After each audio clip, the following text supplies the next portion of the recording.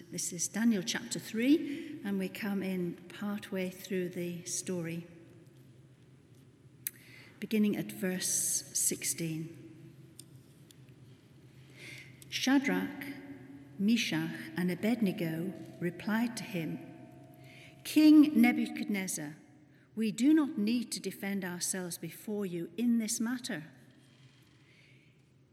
If we are thrown into the blazing furnace, the God we serve is able to deliver us from it, and he will deliver us from your majesty's hand.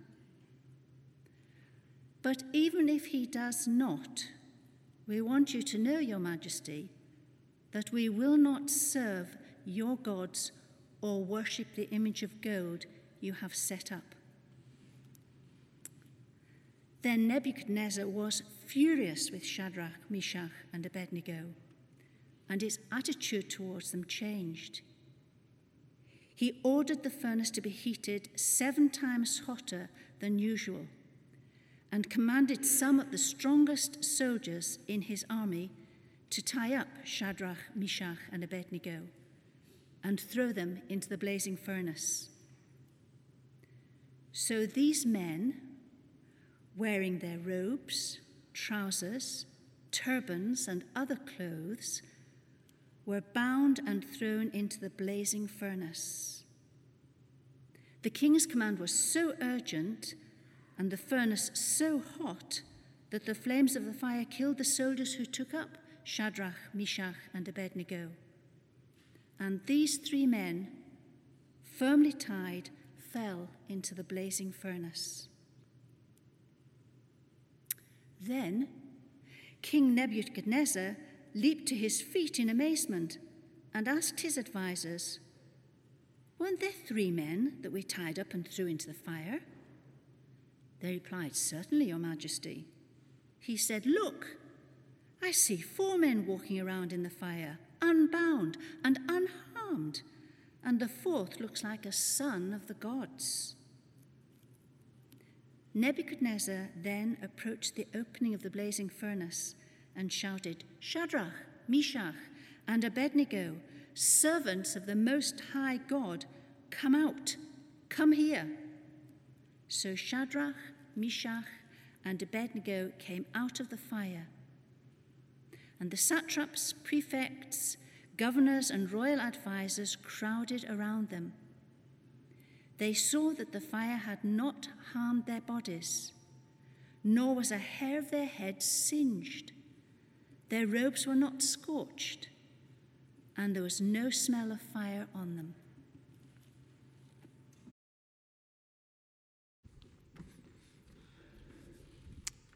Thanks, Christine. Let's pray together.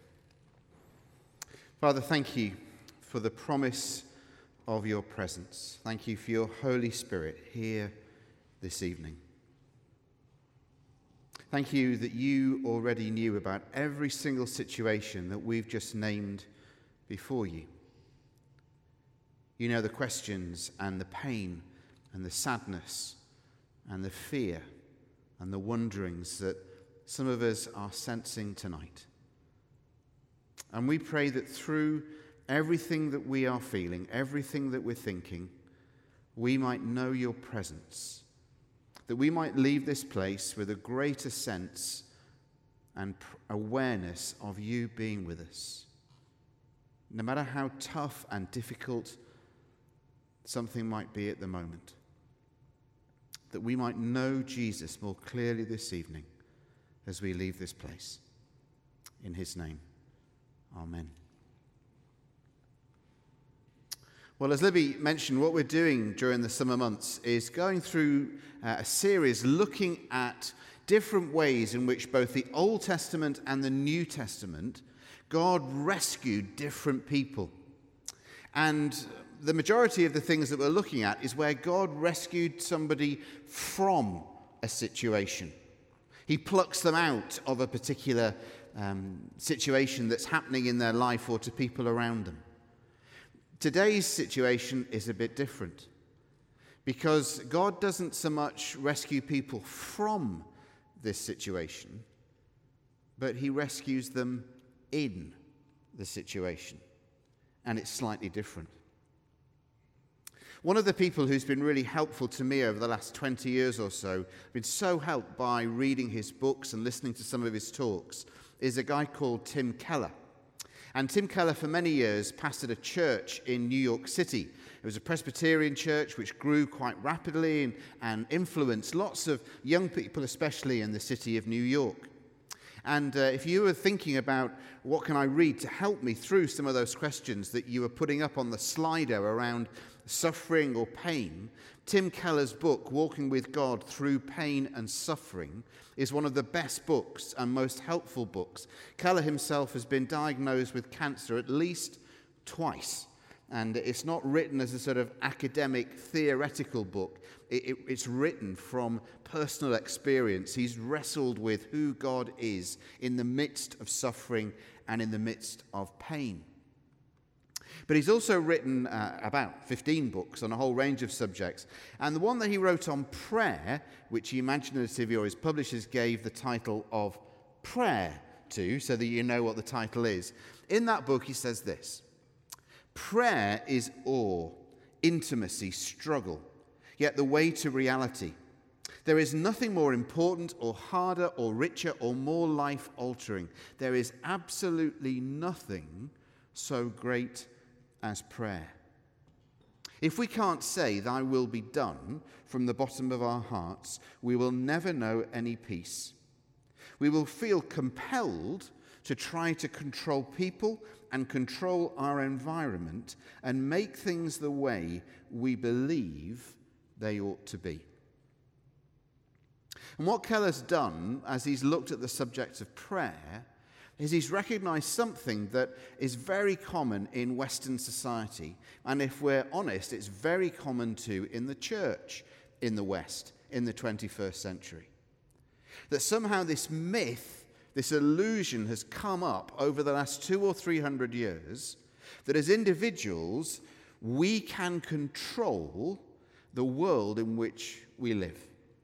That because of the advancement through science and technology and communication, increasingly as human beings, we are able to control our life. We're able to control our environment. We're able to control what happens to us. And that life as a grown-up is actually discovering and working out how we can control our lives and perhaps the lives of the people around us. The only problem is that it is a myth and it is an illusion.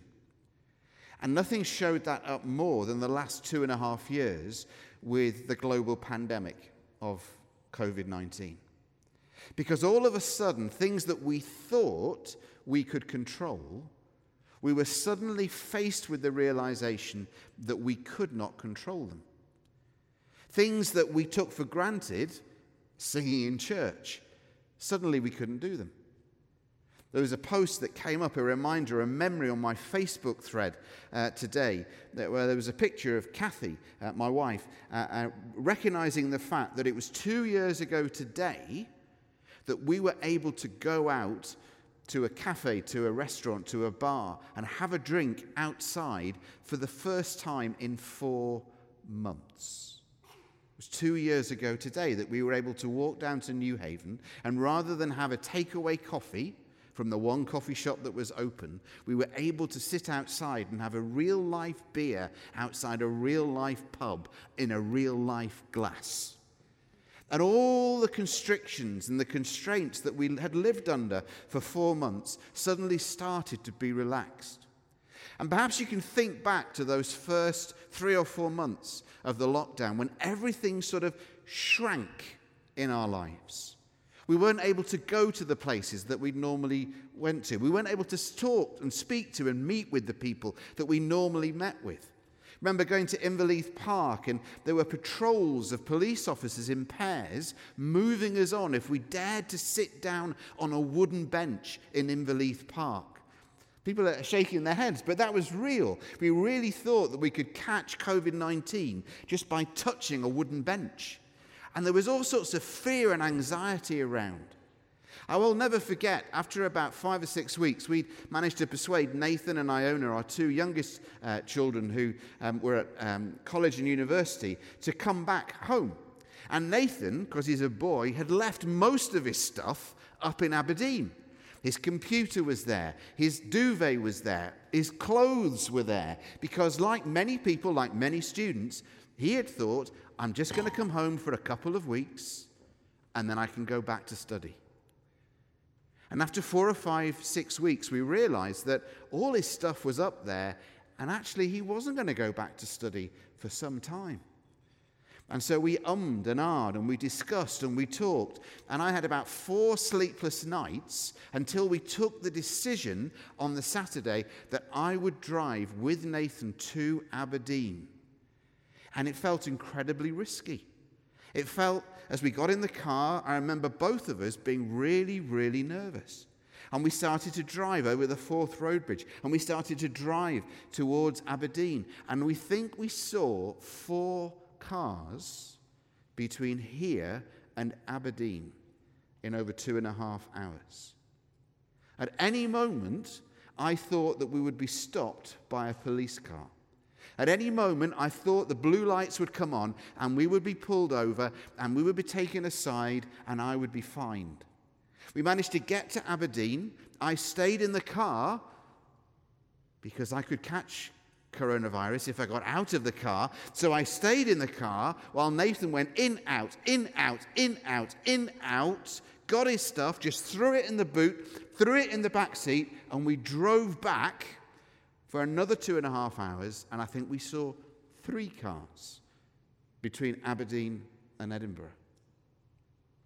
That was the weekend when the chief medical officer was discovered to have gone to Ely in Fife to just check on her holiday home. And as a result of having been spotted by a neighbour and that being reported to a Sunday newspaper, she had to resign from her position as the chief medical officer for Scotland. We lived through a very funny time where all the control that we thought we had was taken away from us. I'll never forget walking in through the hall of our house, and as I walked into the kitchen, actually physically standing there and just going, as all the tension that I had lived with for 4 days and 4 nights and had driven with for nearly 5 hours just went out of me.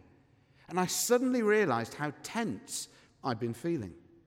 I remember talking to a friend who'd done exactly the same in driving to Leeds to get his son's stuff from university, and he had felt exactly the same when he'd got back home and the tension had come out of him. For 4, 5, 6 months, we lived in a completely different way because all of the things that we thought that we had control of were taken away from us. Now, we know now that had I known, I could have called it a working event and it would have been fine. I could have called it a party, a leaving do, and we could have driven backwards and forwards from Edinburgh to Aberdeen, probably every hour on the hour, and had a party on the A9. It would have been fine. But we didn't know that because everything that we thought that we could control was taken away from us, and our lives themselves were controlled. And the myth, the illusion that has been at the heart of many people's lives in the 21st century in the West, that somehow we can control our lives, we suddenly realize that it was a myth and it is an illusion.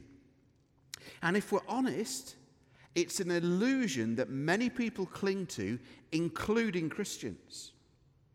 And sometimes the way in which we as Christians in the West think about our faith and think about prayer is actually about perpetuating that myth that somehow we can control our lives and even we can control our deaths.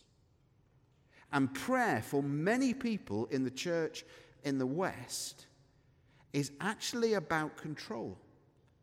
And even though we would never say this, if you listen to the way that we pray, and if you listen to what we pray, What we're trying to do is to get God to do what we want.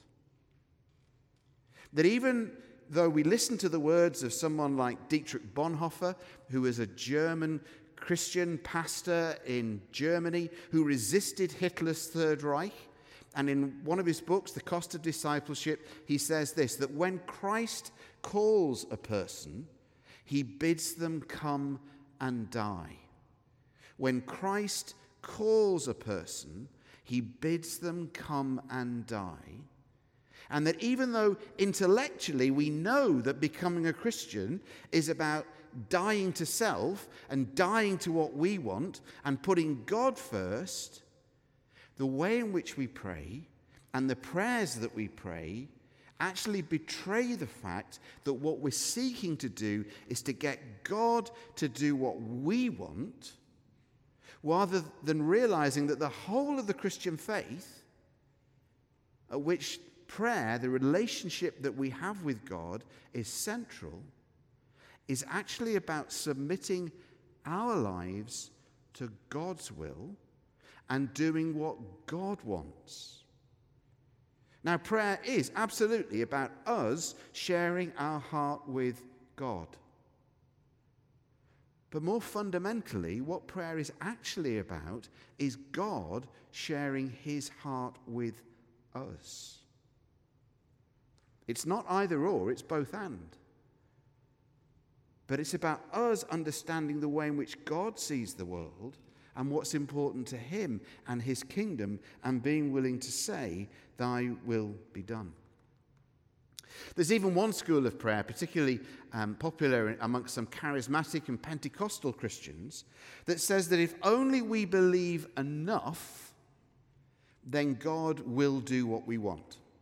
So if only we say the right words, if only we pray the right way, if only we get the right people with the right amount of faith who will pray the right prayers in the right way at the right time, then we can make God do what we want. And televangelists and all sorts of people will promise us that if only we pray in the right way, things will be okay. Particularly happens in the realm of prayer for healing. And I've been around people, sadly, even in this church, who have only let people pray for them, who have prayed in a particular way with, quote, enough faith. And apart from that, they haven't wanted other people to pray for them.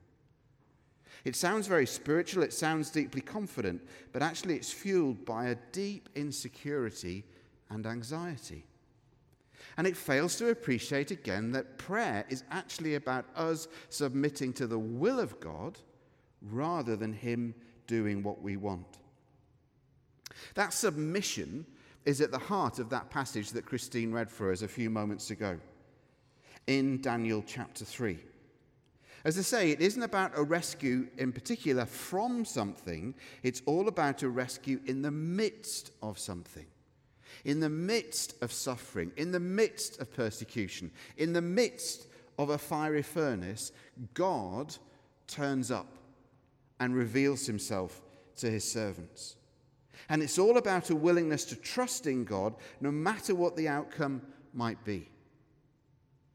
In Isaiah chapter 43 and verses 2 and 3, the prophet Isaiah expresses it this way. God says, when you pass through the waters, I will be with you. When you pass through the rivers, they will not sweep over you. When you walk through the fire, you will not be burned. The flames will not set you ablaze. The three central characters, Shadrach, Meshach, and Abednego, are friends of Daniel, the one after whom the book is named. Along with thousands of other Hebrew people, they have been exiled from Jerusalem, from the land that God had given to them, and they're taken hundreds of miles away to this place called Babylon, which is ruled over by this guy called Nebuchadnezzar, who is the king. They are hundreds of miles away from home, the very place where they thought God lived, the place where the temple was, the place where the scriptures were, where God had spoken to them, the place where the priests were that enabled them to meet God, the place that was, if you like, the visual demonstration of the fact that they were God's chosen people. And everything that they had taken for granted, everything that they relied upon, Jerusalem, the temple, the scriptures, the priests, all gone. Everything that they'd taken for granted completely disappeared. Everything that they had relied upon for centuries was just stripped away from them. And now they find themselves hundreds of miles away from home, in this pagan land, in this pagan city, ruled over by a pagan, Nebuchadnezzar. And they have to sort of navigate, what does it mean to be the people of God in that strange situation? How can they sing the Lord's song, as it puts it in Psalm 137, so eloquently sung by Boney M in the 1970s? But how can they sing the Lord's song in a foreign land? By the rivers of Babylon, they said. We sat down and we wept. Because this was proof that God didn't love us. This was proof that God had forgotten about us. This was proof that if God had chosen us as his people, God had a very funny way of going about showing it. Because here we are with everything that we've relied upon stripped away and taken away from us. And they began to think through, what does it mean to live as aliens, as exiles? If you like what some people put on that slider, what does it mean to be in that meeting and to know how to stand up for myself? What does it mean to know how to work out what God says about a particular ethical issue? What does it mean to work out what God thinks about this situation when the world says this, but I get the feeling that God has a different viewpoint? That's what the people of God are trying to work out in Daniel. And they've listened to people like Jeremiah 29, where God says to them, look, this exile is going to last for 70 years. It's going to go on for 70 years. So you've got to get stuck into the culture. You've got to get stuck into the city. You've got to get right in amongst them, and you need to seek the peace and prosperity of the city. That's that promise from Jeremiah 29, where God says to his people, I have a plan to prosper you and not to harm you. I've got things that are going to be amazing for you. I've got a plan to prosper you and not to harm you. I've got a future and a hope. And that promise that often is claimed by individual Christians was given to the people of Israel when they were hundreds of miles away from home, when they thought that God had forgotten them. It wasn't in the middle of a worship service. It wasn't in the middle of Soul Survivor or Magnitude or Keswick or New Wine. It was when they thought that God had turned the lights off and had forgotten about them. That is when that promise came. And the book of Daniel is often held up as a book where God's people never compromise. That's not actually true. If you read through Daniel chapter 1, 2, 3, 4, 5, 6, and 7, you see that actually the people of God, Daniel, Shadrach, Meshach, and Abednego, do compromise.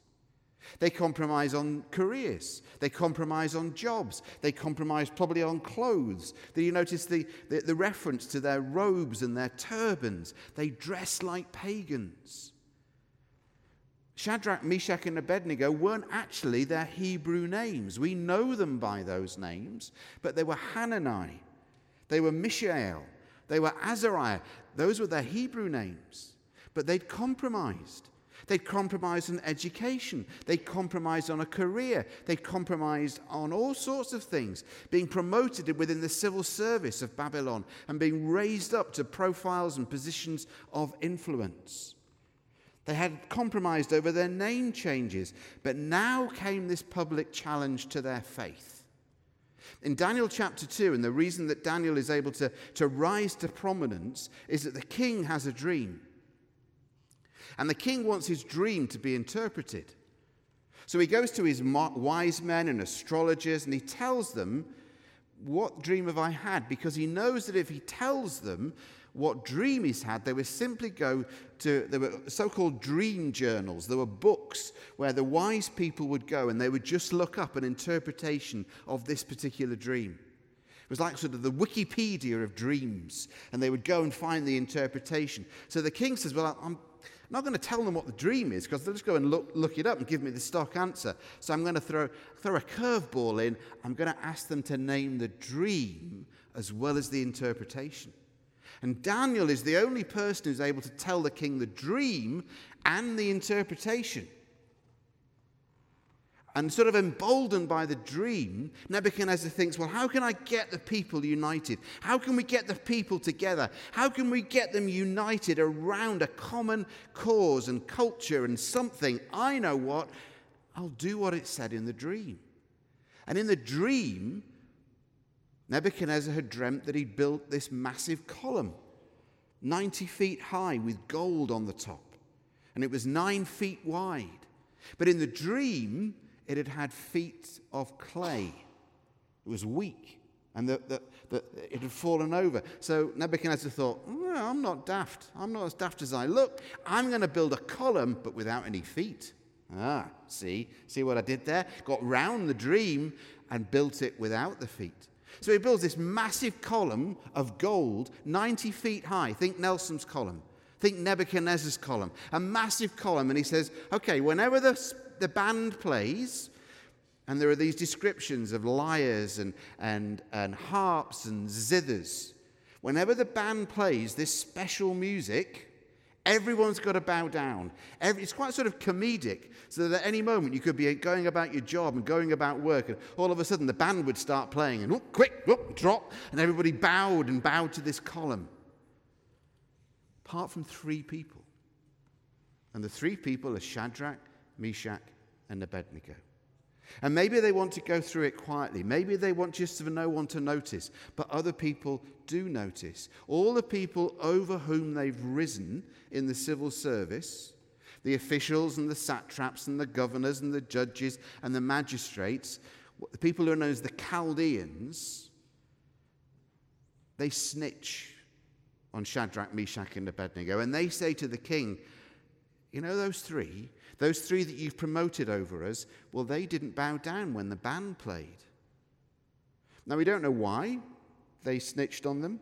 Maybe it was because of professional jealousy. Maybe it was racism. Maybe it was xenophobia. Maybe it was anti-Semitism. Maybe it was a combination of all 4.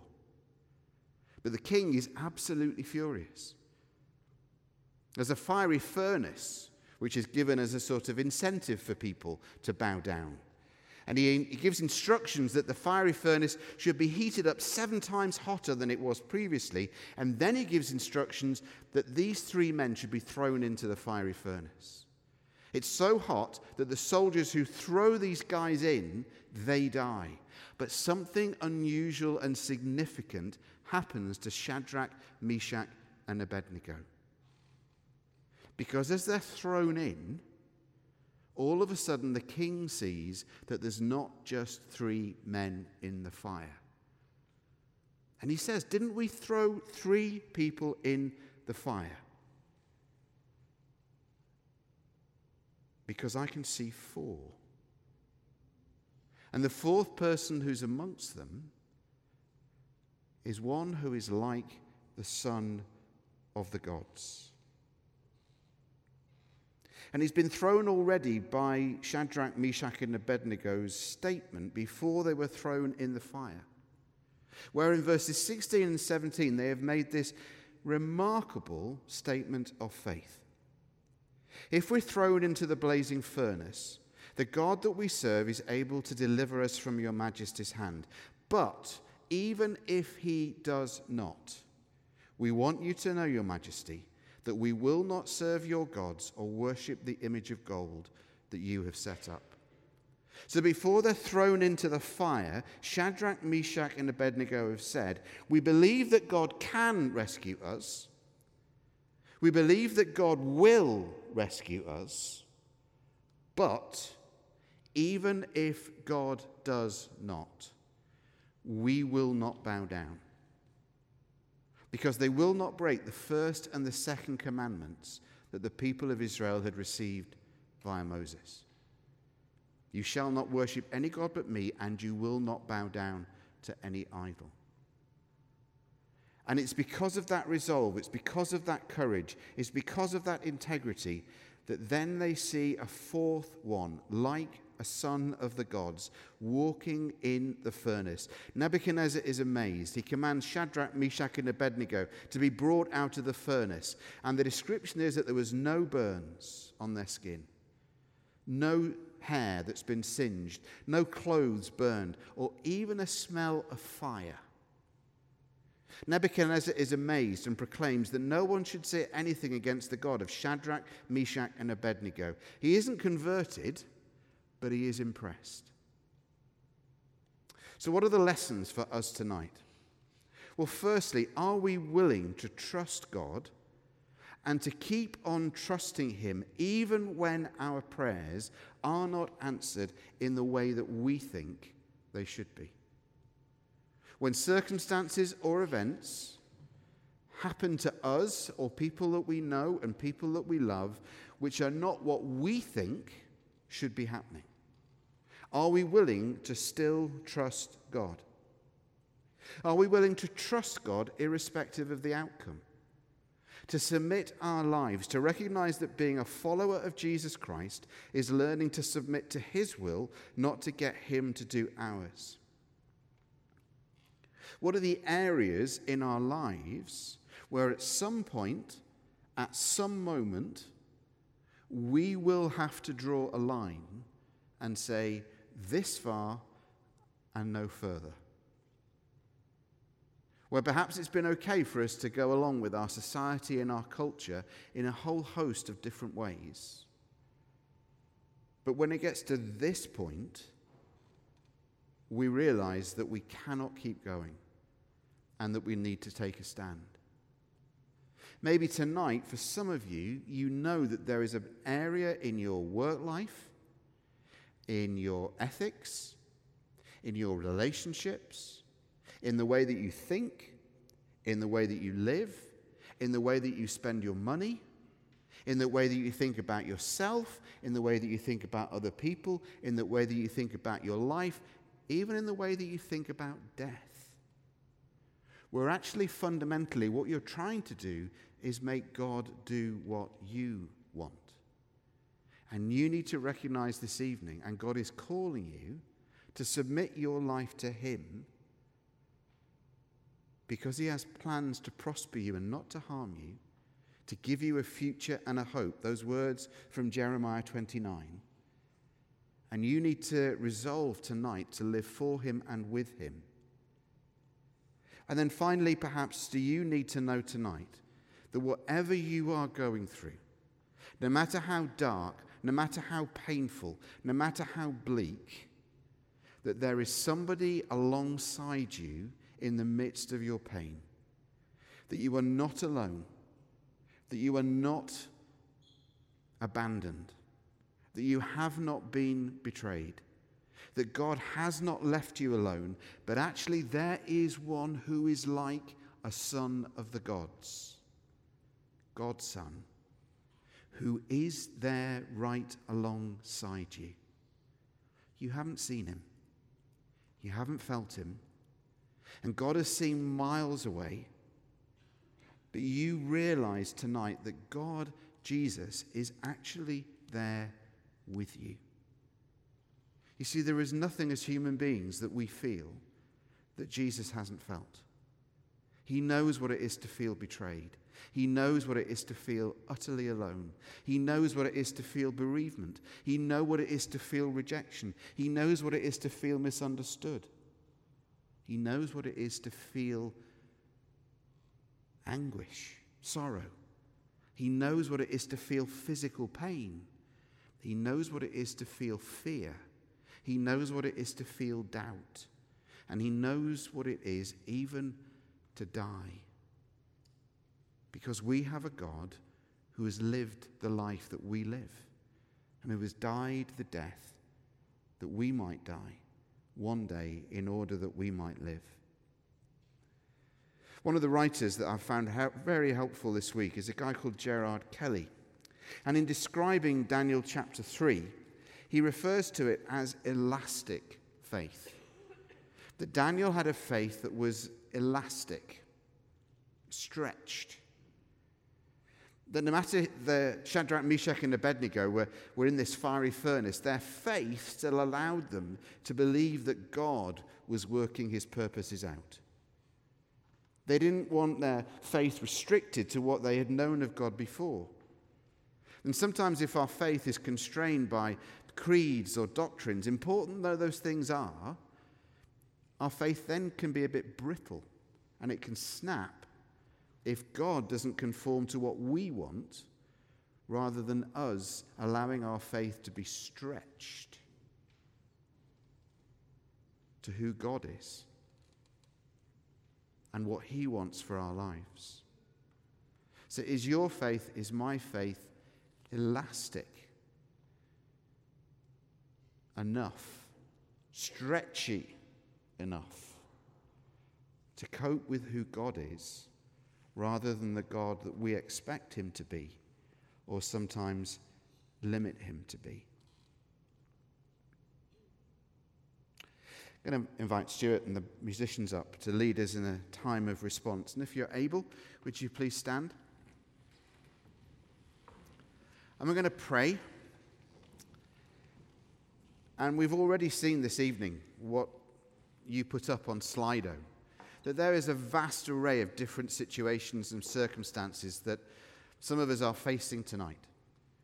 Things that we understand, things that we don't understand, and all we can do this evening is bring them to God and ask that we might have his perspective, that we might see our lives the way God sees them, and that we might put our faith in God's character and God's promises and God's word, not on who we are expecting God to be.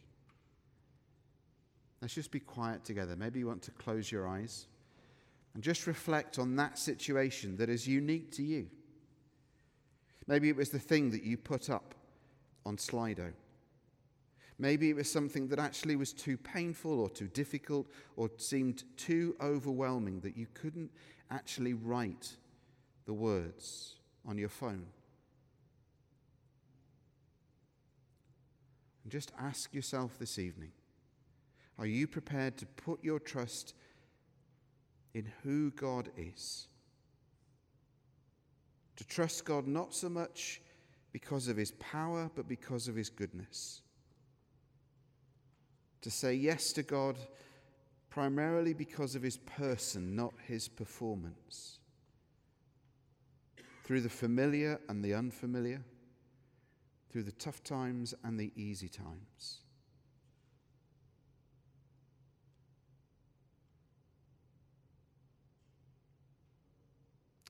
Jesus, thank you that you promise not to leave us alone, but that you promise to send us your comforter, your Holy Spirit, to be there with us.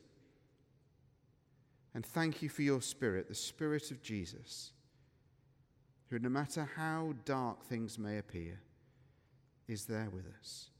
That there is one like the Son of the gods, the Son of God, there with us in the fire, there with us in the storm, there with us in the pain. And we pray, Lord, that you might help us this week, that you might help us tonight to be willing to trust you, to have the courage and the faith to recognize that with you we can sustain and go through what we are going through, and that you are able to rescue us in the fire, in the storm, rather than necessarily being taken out of the storm. And may we just sense you now speaking words of peace, recognizing your lordship and your sovereignty, recognizing that you are in control, and handing control of our lives and of that situation over to you. Trusting that you know best, that you have plans to prosper us and not to harm us, plans to give us a hope, and a future. Jesus, thank you again for your life, your death, your resurrection and ascension, for the gift of your Spirit that make it possible for us to know you, even when it seems as though we do not know where to go or what to do. Help us to trust you. In Jesus' name.